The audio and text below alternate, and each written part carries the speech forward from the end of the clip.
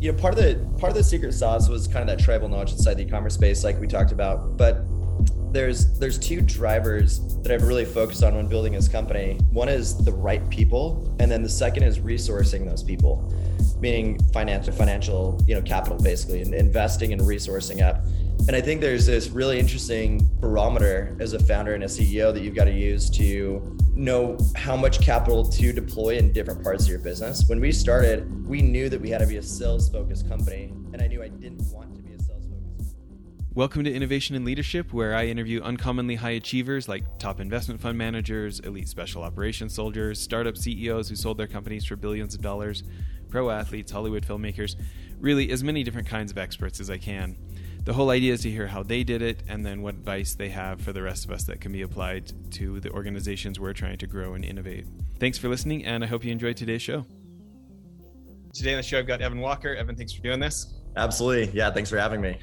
So for starters, CEO of Route, there's a whole bunch of things in your background I want to talk about, but we'll start with CEO of Route, big announcement. You guys got your $1.25 billion valuation in under 3 years with this Series B round for $200 million. Congratulations. Thank you. Appreciate that. So for people not familiar with Route, how do you explain it?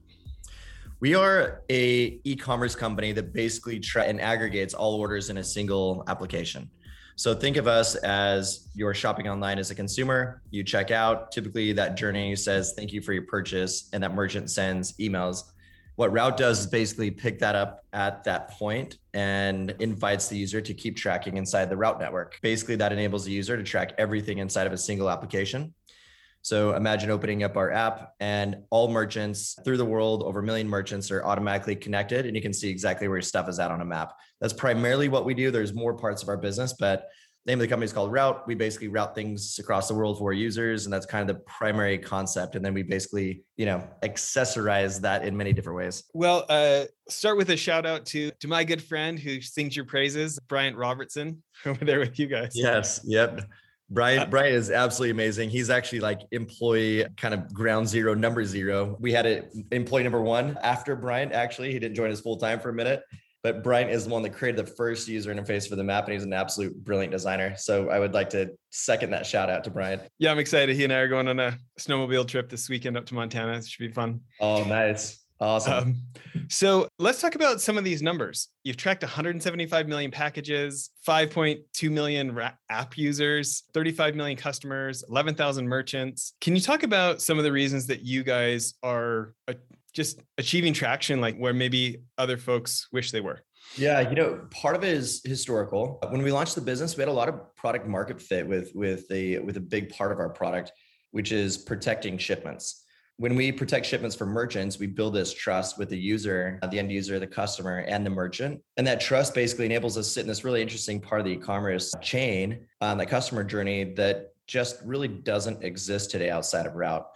So we build trust with those users. And I think a big part of that traction is like we had enough e-commerce experience before we started the company to identify where those holes were. And we had a product vision, I think, that kind of slid right into this empty white space inside of e-commerce. And so there's a lot more to it than that. I'm happy to talk about all of it. I think the primary, driver of that is like really kind of building trust with the merchant and consumer for us to win that real estate from them and be awarded that real estate that they trust us in handling kind of the, big part of their user journey.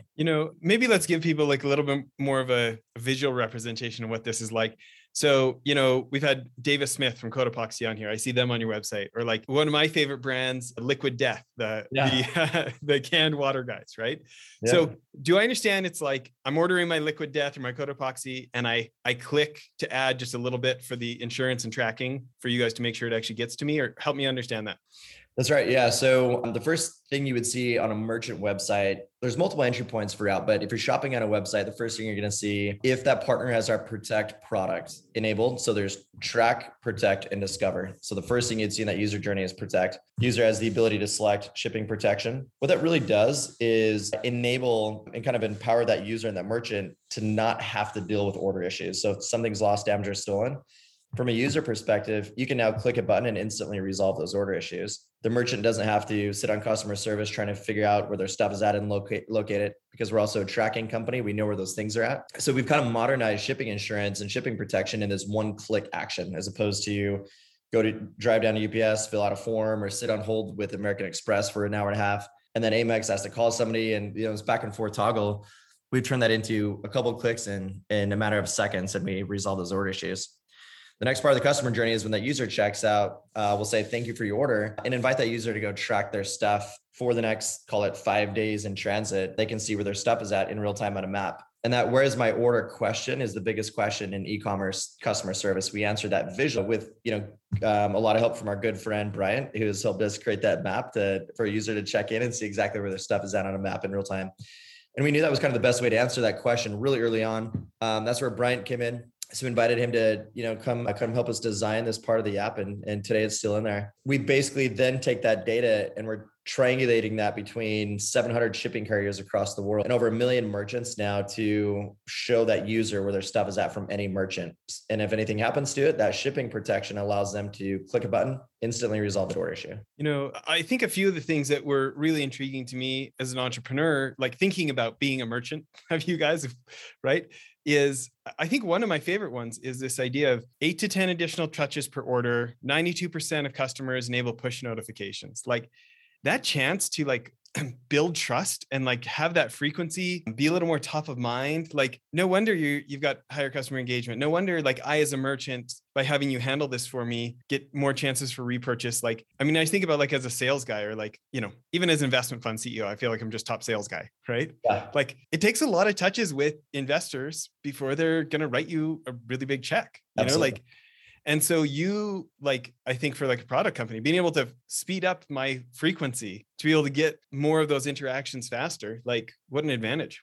There's network effects around it. So if you look at how many apps are in the App Store today, no one's going to download, Nike and Adidas and all these different Lululemon. I'm using sports brands for some reason, but they're not going to download all those apps to track all of their stuff and resolve issues. So we basically aggregate that in one place, and it provides this network effect. And that network effect of, the more merchants connect, and the more consumers that connect to that, the more activity is inside this network, creates that 8 to 10 times more engagement. And that's where merchants started, building that trust with us to say, look, we have a hard time at re-engaging through email, and paid retargeting is expensive, and the cookie laws are changing. And so it's going to be harder and harder to keep retargeting customers, as we now know, through Facebook and platforms like that. So we're kind of this platform that just didn't exist to be able to aggregate that traffic and to re-engage their audience. When you look at it like a merchant, their math is really not that complex. It's like the reduction of the cost to acquire customers, the reduction of CPA, and the extension of the lifetime value. So we sit inside these pillars. We reduce the CPA because we build trust with shipping protection, and then we extend the lifetime value by being, just like you said, that two-way communication between the merchant and the user at 8 to 10 times higher. So we're 400 to 500% higher engaged with than any channel after purchase. I'm ideas are great. And without the right idea, nothing happens, Yeah. right? There's a lot of people who work, everybody who tells me, oh, it's 1% inspiration, 99% perspiration. I'm listen, I know people who put 99% perspiration into the wrong idea. That's not going to get it done. Right? Conceptually having something a structurally, a no-brainer for the merchant, a no-brainer for the customer, and that's great. Right. And yet so easy to screw up, the idea isn't enough either, right? It's do you need a car or a driver? You need both. Okay. Right. Yep. So my question is, when you think about how you've gone about this, getting 35 million customers in under 3 years is a pretty enviable stat for most of the entrepreneurs listening today. What else would you attribute that to? Let's say somebody else who had your idea, if they hadn't done what you'd done, where were the chances to not get 35 million customers so far? Yeah, no, that's a great question. And I fully agree with what you're saying, by the way. I think when I heard ideas are cheap, that phrase, I just like you, I disagree with that. There's a lot of bad ideas out there that people work really, really hard on, but it takes both. We, part of the secret sauce was kind of that tribal knowledge inside the e-commerce space, like we talked about, but there's two drivers that I've really focused on when building this company. One is the right people. And then the second is resourcing those people, meaning financial, capital, basically, and investing and resourcing up. And I think there's this really interesting barometer as a founder and a CEO that you've got to use to know how much capital to deploy in different parts of your business. When we started, we knew that we had to be a sales focused company. And I knew I didn't want to be a sales focused company in our future. But being a sales focused company and not a product engineering company allowed us to create more revenue quicker. That revenue allowed us to go raise more money. More money enabled us to hire more engineers. And so we use this really careful barometer to say, okay, year one, it's about making as much money as we can. Why? Well, we need a bigger check to hire the engineers to build the product we need to. And I think a lot of people focus on the product, which is great. I'm a product focused, not a sales focused CEO. And so for me, that was kind of a walk in the direction I wouldn't naturally go in, but we had to have the resources to be able to hire the better people and to financially resource them up enough, essentially, to actually make an impact. That second year enabled us to build so much product that we would never have the opportunity to build if we didn't have the kind of sales revenue we did to get the bigger funding rounds coming through. Our Series A round was $35 million Series A round. We were live for about a year and 2 months when we raised that. Very large Series A round, especially, for a 1-year-old company. And we basically, took that use of funds and it mostly went into developing more product at that point. So to your question, I think like those two drivers, people and money, and then knowing like how to, oscillate between the right resources to build at the right time, I think is key. And a lot of that is just gut instinct, I think, which if you're paying to your gut and paying attention to the market, people can absolutely learn that.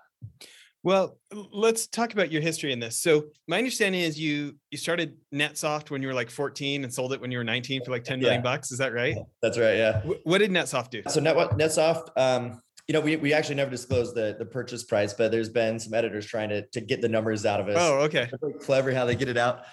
They know it was at least for $10 million, but it was never fully disclosed. So NetSoft, this was, totally dating my amount of experience in e-commerce now, but this is like 1994. Internet's, first started to come around. I was a teenager selling video games. Video games at the time were not cloud-based. They're on CD-ROM software. We're talking like StarCraft, Duke Nukem. Someone, a friend of mine said, hey, come play StarCraft with me online on the internet. Said, what the hell is the internet?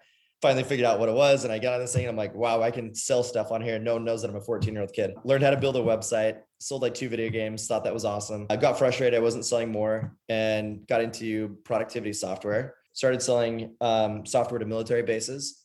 And the entire company just really took off. So it was one of the largest software retailers essentially online at the time. No one had any idea that I was, 15 years old at this point after things really started taking off. And just milling a ton of CD-ROM software.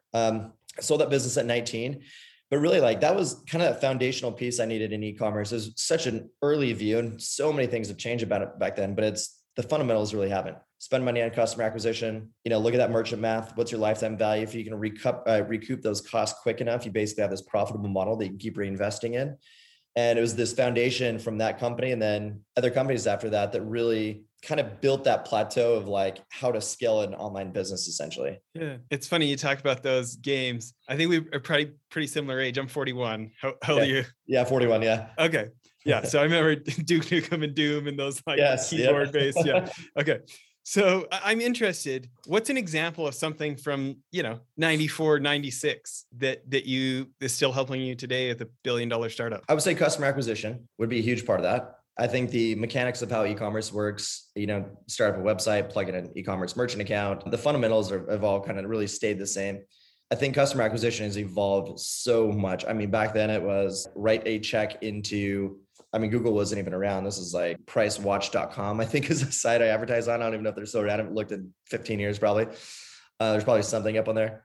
But I think my entire marketing bill was like $100 a month and it was generating $500,000 a month of revenue. Those opportunities just obviously don't exist anymore. They finally figured out they can make money on every click, not just to like pay $100 to be a part of the network. So I think, a lot of the fundamentals of e-commerce, what's interesting is before Route, even the last couple of years, that e-commerce call to action on the thank you page has been exactly the same. Thank you for your order. We're going to send you a bunch of emails. And that's when the light bulb really came off, went off for us. Was like, no one's really changed this. All of your stuff ends up in a spam folder inside of email or buried inside of other emails in your inbox. Can we take this and make it interactive and much more, rich and engaging? And that was kind of where that idea initially spawned from when we started thinking about the product side of it anyways. Yeah. When you think about that evolution for customer acquisition, obviously you guys are winning at that game. What's a principle that's working today that maybe not everyone is caught up with? It's a good question. I think if you're a D2C merchant, your customer acquisition strategy is going to be much different than ours. We really focus, we kind of have this dual-sided market, not kind of, we do have this dual-sided marketplace. So we've got the end consumer on one end of that. We acquire consumers by building trust with merchants. We focus on acquiring merchants because they're brand partners for us. You mentioned we have 11,000 of them. The fundamentals for us are not actually about online activity. I think there's most companies actually over building out an account executive program that is operational excellence. Good old pick up the phone and make the dials. And I think most, tech companies are going to start off or hoping they're going to launch a platform and everybody's going to come rolling in. But I think the successful ones, it's roll up the sleeves, pick up the phone, make the calls. And that's really, largely how we've kind of built that momentum behind the business that we have. It's good old fundamental, like old fashioned sales skills. It's interesting because it's so appealing to have an online model that does the work for you. And you don't have to deal with rejection, and you don't have to deal with your sales reps who are dealing with rejection. And yet, like early traction, man, it's pretty hard to beat a human to human interaction with live concerns being handled immediately, a little bit of rapport built, right? Yeah. Yep. That's right. I think some businesses get lucky if the product or the platform is inexpensive enough for a merchant, $10, $20, $50, $100 a month. Businesses a lot of times are willing to sign up, for those types of platforms without talking to people. And if you can get that customer acquisition cost to back out, you can go spend $100 to acquire a $50 a month customer and the retention's 12 months, 6 months, whatever. That's that CPA LTV dynamic. I mean, you've got an incredible model. You can sit back and just plug more money in the machine. When the product gets more expensive, businesses just want to know what they're investing in. And so I think there's a lot of people when they're starting out, they're just kind of a little gun shy to pick up the phone and make the calls. Myself and Mike Marino, my co-founder, we were the ones making the sales calls for quite a while. We're still on sales calls today, just to make sure that we have our ear to the ground, even though we pick up about 1,000 new merchants every month. But it's so important that founders get on the phone and hear why they're getting rejected and how they can change and pivot their sales messaging. I mean, we always said, if you miss it by an inch, you can miss it by a mile. When we started the business, it was like this thing we constantly said, because if our pitch was a little bit wrong and it wasn't resonating, which it wasn't initially, the first couple of months, people were not fully getting what we were doing. We're trying to get test merchants on. And then we changed some of our messaging, the whole thing unlocked. I mean, it was barely tweaked, barely iterated from the original message, and it unlocked the entire thing and it started working. And then that first, 5 or 10 people that sign on, which this is another huge reason we got traction out of there. We just begged, borrowed, and pleaded for people to join our early adopter program. No one wants to be the first, but once you have 5 or 10, you can go tell someone, hey, you're not the first one anymore. And then 10 turned into 100 and 100 turned into 1,000. And just that amount of, sheer determination to go get those merchants in initially create the momentum for other people to say, look, they must be doing something right. Other people are on the platform. And then that momentum finally starts to kick in a little bit. Wow, that's exciting. I know you guys were not quite stealth mode, but you were a little under the radar for a while, a little less public. Now that you're, doing articles in Forbes and getting all this coverage, we're kind of winding down for part one here. So I think that may be a good question to end on. What's a question that you don't get asked enough when people are interviewing you? That's a fantastic question. I would, I think probably where we are going with the product outside of what it looks like on the surface. Like, what is Route really up to? And if you look at the platform, it is designed in a way that's decentralizing e-commerce. We call it DCOM. Does it track your stuff? Absolutely. Is it shipping protection? Yes. We're kind of rebuilding these Amazon amenities for the rest of the direct-to-consumer merchants of the world. Make it easier to buy, make it easier to return, track everything in one place. There's this really interesting connective tissue that we're building across this decentralized layer in e-commerce. And we don't really talk about that a lot, not intentionally. I just don't think, people have really asked about it. So decentralized, to me, that it sounds like it's a little bit related to where the world is going with Web 3.0. Yeah. Where we get to own ourselves instead of Facebook owning us or LinkedIn owning us or something. Is there a relationship there at all or not really? I think you don't have to rely on Amazon for everything. That's it. Yeah, that's exactly it. That's where I was kind of going to that too. It's like Amazon's kind of eating the e-commerce world. The way we look at it is a user should have the ability to shop wherever they want to shop with the same type of service level that's been provided inside of a single platform. So, could you go to any site in the world and buy very easily? Would you trust that site more if you knew you could click a couple buttons and instantly resolve order issues? Would you be able to have that same transparency and communication inside of a single platform where, you're open, the world is open to go shopping, go ahead and roam, buy where you want to buy and discover merchants that you wouldn't be able to discover otherwise? And so I think, our strategy of how we've done that's been kind of interesting approach to that. But the relation is probably the disintermediation of like something aggregated inside of a single platform. So we're really the Switzerland kind of platform that is open to connecting with anything. We're building this API layer across platforms and across partnerships right now. It's pretty incredible. Listen, let's end here for part one. Congrats on all the success. Everybody tune back in to part two. I've got a whole bunch more questions for Evan. Sounds great. Evan, if people want to check it out for themselves, where should they go online? Route.com is our home page and probably the easiest place to kind of, learn what we're up to. Great. Bye, everyone. Awesome.